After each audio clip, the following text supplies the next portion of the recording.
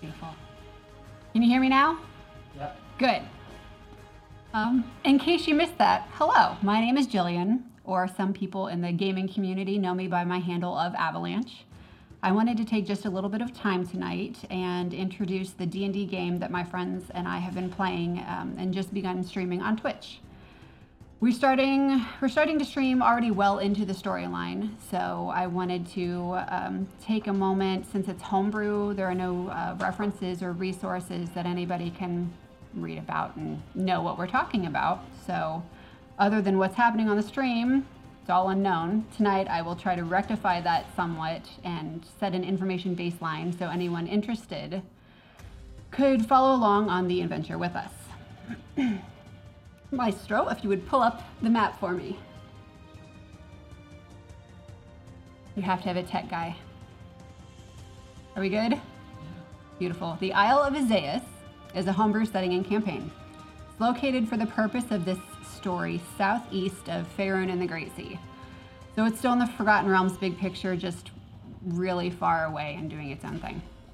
I've designed it to be roughly 13,300 square miles, which is the size of Taiwan, roughly, if you didn't know that or care for some reason. I just got really bored and curious one day and did the math and research. The island is fairly recently settled and developed.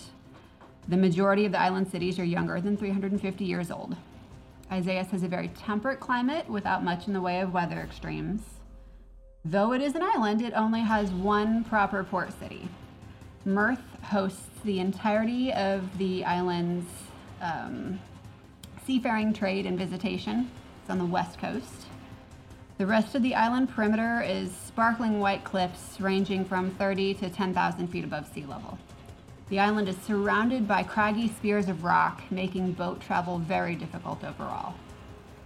There's one mountain range on the easternmost edge of the island, the rose-hewn peaks, having the appearance of shimmering white and rose quartz. It is very steep and brief for a mountain range, with a large number of those rocky spires towering off the east coast, separated by the shattered sea. The island inhabitants like to say it's as though the gods themselves took a knife and carved it through the mountains to shake them and break pieces off into the ocean. There are several large forests and winding rivers, marshlands, a crevice, and a lot of rocky outcroppings along the coastline. The island was settled by a band of adventurers that decided Izaes was the home for which they had been searching. The current ruling council of the island is comprised of the ancestors of the original adventurers. There are several cities that were developed with the designs and techniques of a particular race based upon which original adventurer was in charge of its construction. Ironhaven and Carfall Door are of traditional dwarven construction underground. Knife's Edge is a small dragonborn city perched on the top of the rose-hewn peaks where the mountains turn to perilous cliffs dropping 10,000 feet into the sea.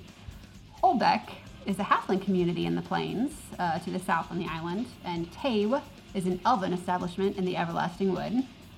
Larking to the northwest is entirely human in design. The remaining cities, however, are more eclectic in nature, and they are all varied in terms of inhabitant races. Given the youth of this island nation, the military forces and established nobility are fairly anemic in representation. The law enforcement is trained at the Academy of the Guard in Knife's Watch to the southeast. And the majority of the participants are there for 2 years of training and come out bearing the title City Guard. The top graduates of each class are offered a spot in the prestigious Royal Guard training from there, which is an additional 3 years and an incredibly difficult test at the end that is designed to turn any soldier into the fighting elite, prepared for anything. There are an average 100 Royal Guard maintained on the island at any given time, and they also comprise the instructors of the Academy. The Academy is loosely associated with the Temple of Cord on this island, which a pertinent detail to cover, the Pantheon. I took a look at the DMG and saw all the listed deities that ever popped up in D&D, and it's a lot, so I really cut down on the available Pantheon in this campaign. The characters had the option of serving any of these or requesting that one be added. And I've decided I'm not going to spill those beans just yet. You should just tune into our adventure and see which gods show up next week. Don't you hate it when people do that? The characters themselves, my current party, is comprised of a human artificer, a battlesmith, a Githzerai cleric of the trickery domain, a Goliath fighter, battlemaster, a tiefling sorcerer, and we've just added an Aarakocra monk trained in the way of the Kensei. A tiny introduction to each of those characters. The PC roster includes Ilaria Shadecrest, the artificer, played by Erica. Ilaria is constantly tinkering and coming up with new and awesome magical constructions in the form of her steel defender, her homunculus servant too, actually. We've just had a lot of fun designing and somewhat combining these two abilities for her character, so you should definitely tune back in and check that out. Ilaria was city guard on Izaes. She is the only native islander of the party, and she is from the metropolis of Carfaldor, where she owns her own budding PI business and keeps in touch with all of her former guard contacts. She is very clever, lawful, protective, and has an insatiable sweet tooth. Sonder, the tiefling sorcerer, has called Izaes his home base for a little while, but has only ever traveled from Mirth to Knife's Edge while visiting his benefactor residing there, a kindly older half-elf traveler that was leaving Sonder's home island of Rasha when the island volcano erupted and destroyed everything. Sonder swam away from the spewing lava and was pulled onto a trading vessel returning to Izaes. He is an initiate to the Arcane Associates, the island mages guild, and has several contacts from Knife's Edge. Sonder was raised by the community on Rasha and has never known his parents and has no knowledge of his heritage. Sonder is David's character, and Sonder is observant, a bit pretentious, and has a love for the finer things in life, but is also loyal to anyone that actually sticks around in his life. Illiken Blade Flaunter Gatha Kanathi is our Goliath fighter, played by Daniel. Illiken left the Gatha Kanathi tribe to join a group of traveling performers, as he was always shunned by the other Goliaths for being a show-off. Tune in, you will see that is totally the case.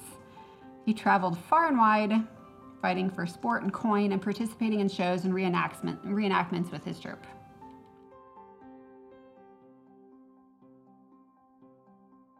He learned of a patron god of fighting and war, Cord, and became fascinated with him and decided that he was going to begin telling people that he was Cord incarnate. I'll come back to that. Illiken came to Izaes for the famed hunt at Crumbick Mall and is rash, boisterous, and easygoing.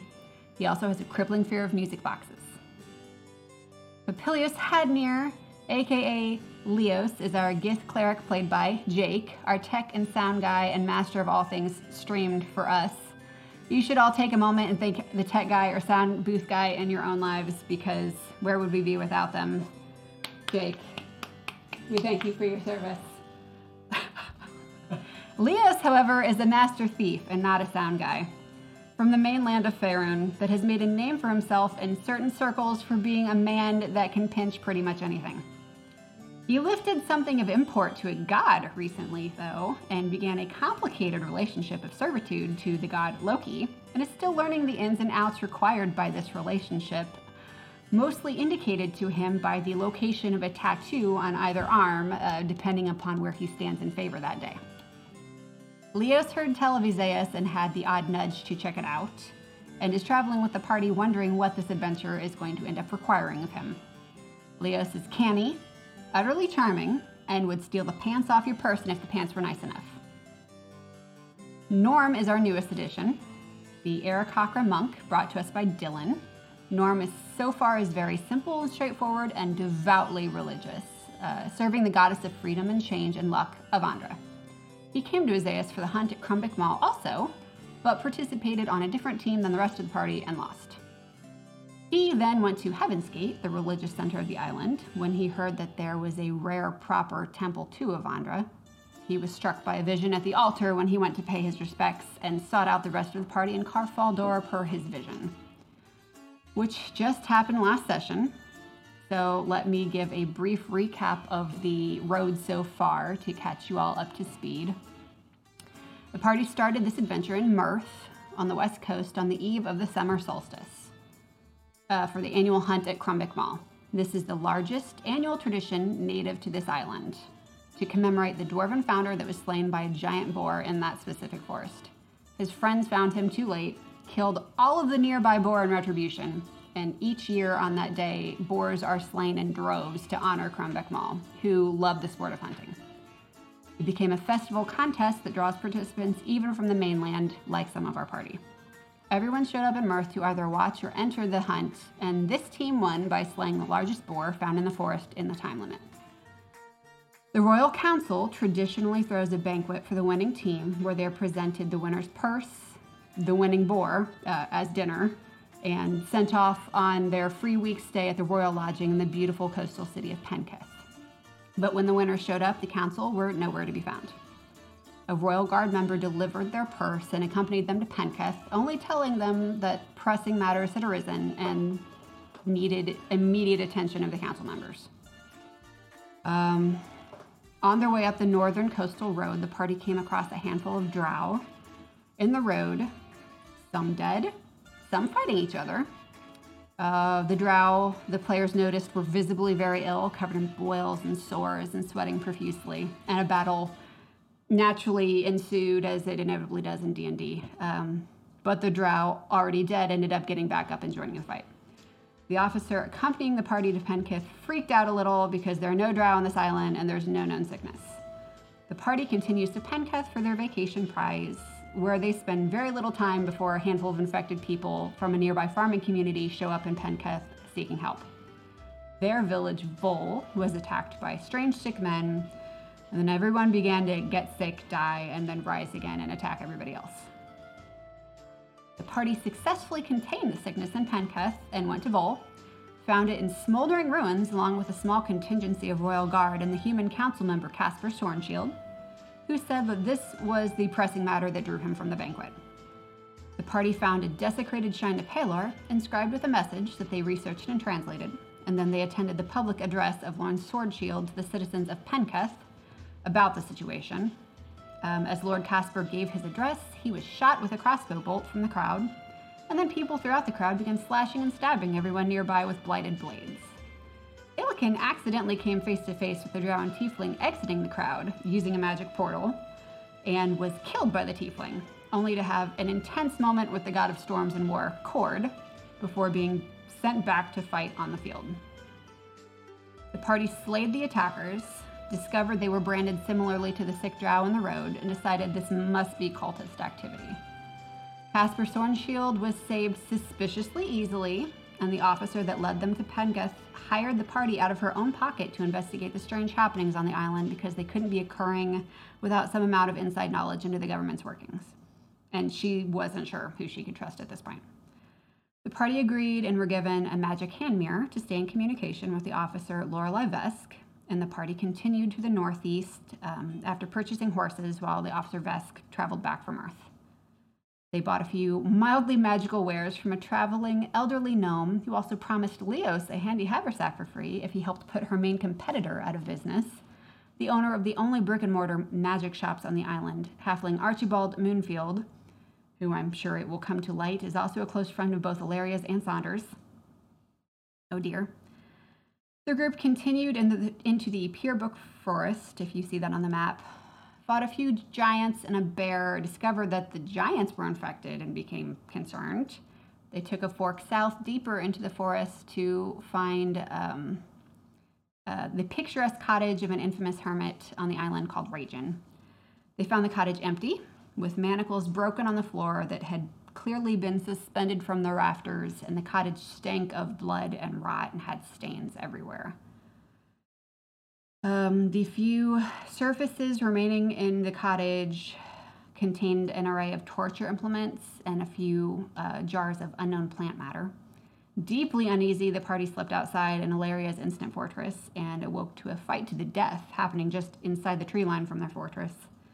They ran down, and the result of their actions was that one of the men, happened to be Ragin, slayed his captor, but not before the captor carved out his tongue. They discovered that the captor had a thick journal containing details of many experiments involving kidnapped people. Applied blood, curses, and herbs were listed in the results of those experiments involving the victims, detailing what happened if they rose after death and what they were capable of after they rose from death. Properly freaked out now, the party adopted region and continued along the peripheral island road to the next city, Ironhaven, which appears at first to be a giant, perfectly circular hole in the White Plains, bisected by an ornately carved stone bridge over top of it. A fork of the river to the south of the city ends at the edge of the hole, so that approaching the city and looking down, there is a waterfall cascading down the side of a conical hole with buildings and storefronts emerging from the rock face all the way down inside the hole, connected by staircases and walkways carved down all the way to what they could see were tunnel entrances to the rest of the city.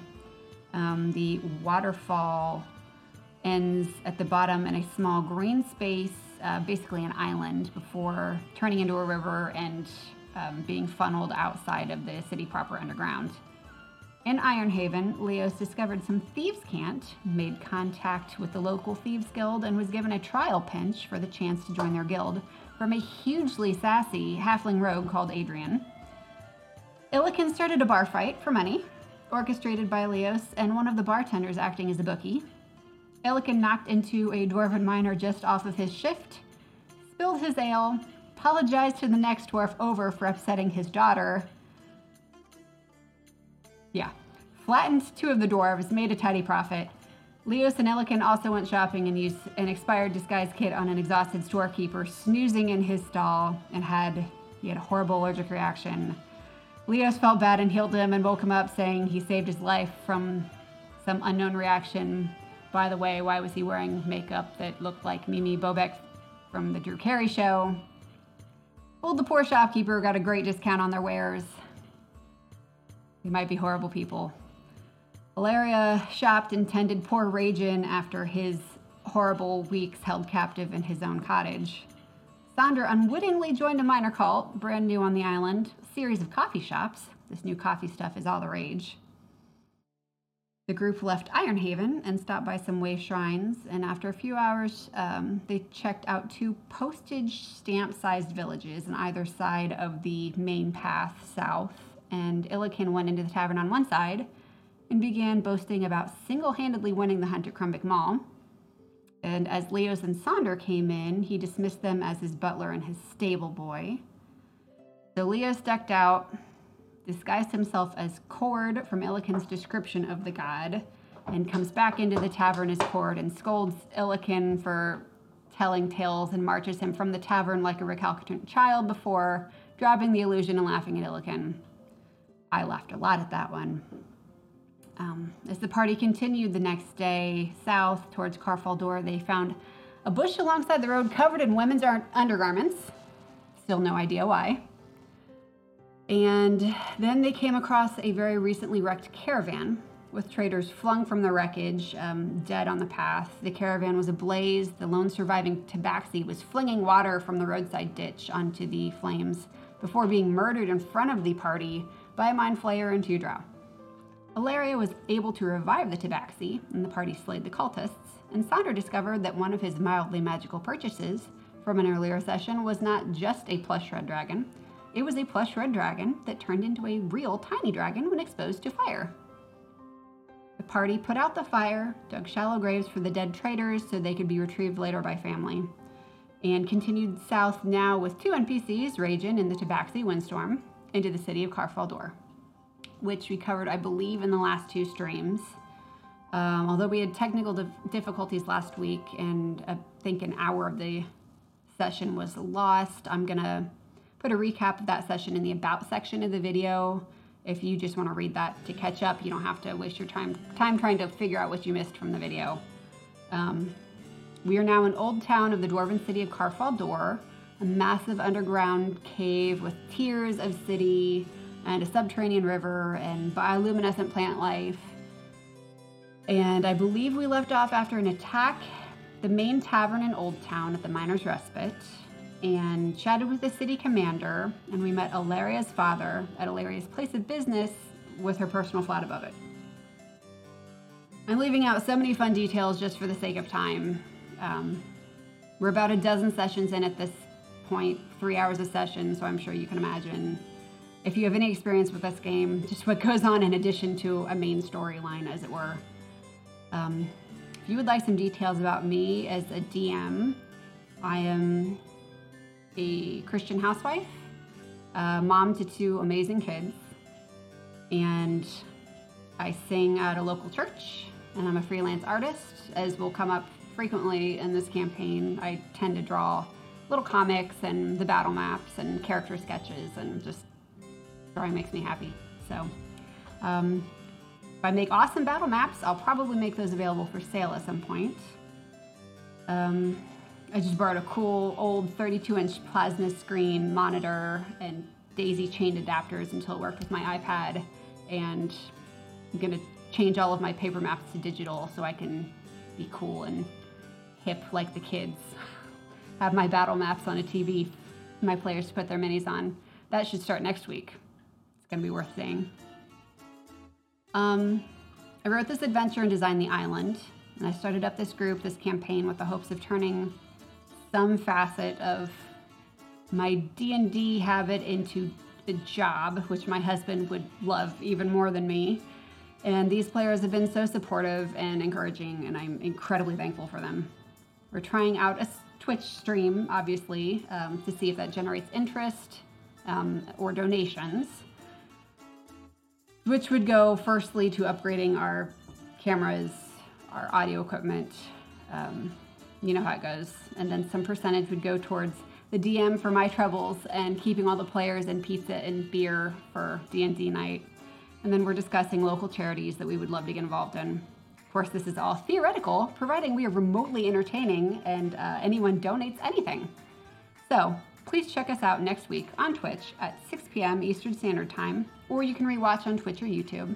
We're playing under the group name Wit Pending, which was initially an attempt at procrastination until proper inspiration struck for a group name, but Wit Pending just stuck. So I hope to see everyone in the Twitch chat next week. Excited for the continued adventure on the Isle of Izaes. And if you're watching this in real time or near it, I hope you have a wonderful Thanksgiving this week, and stay safe out there.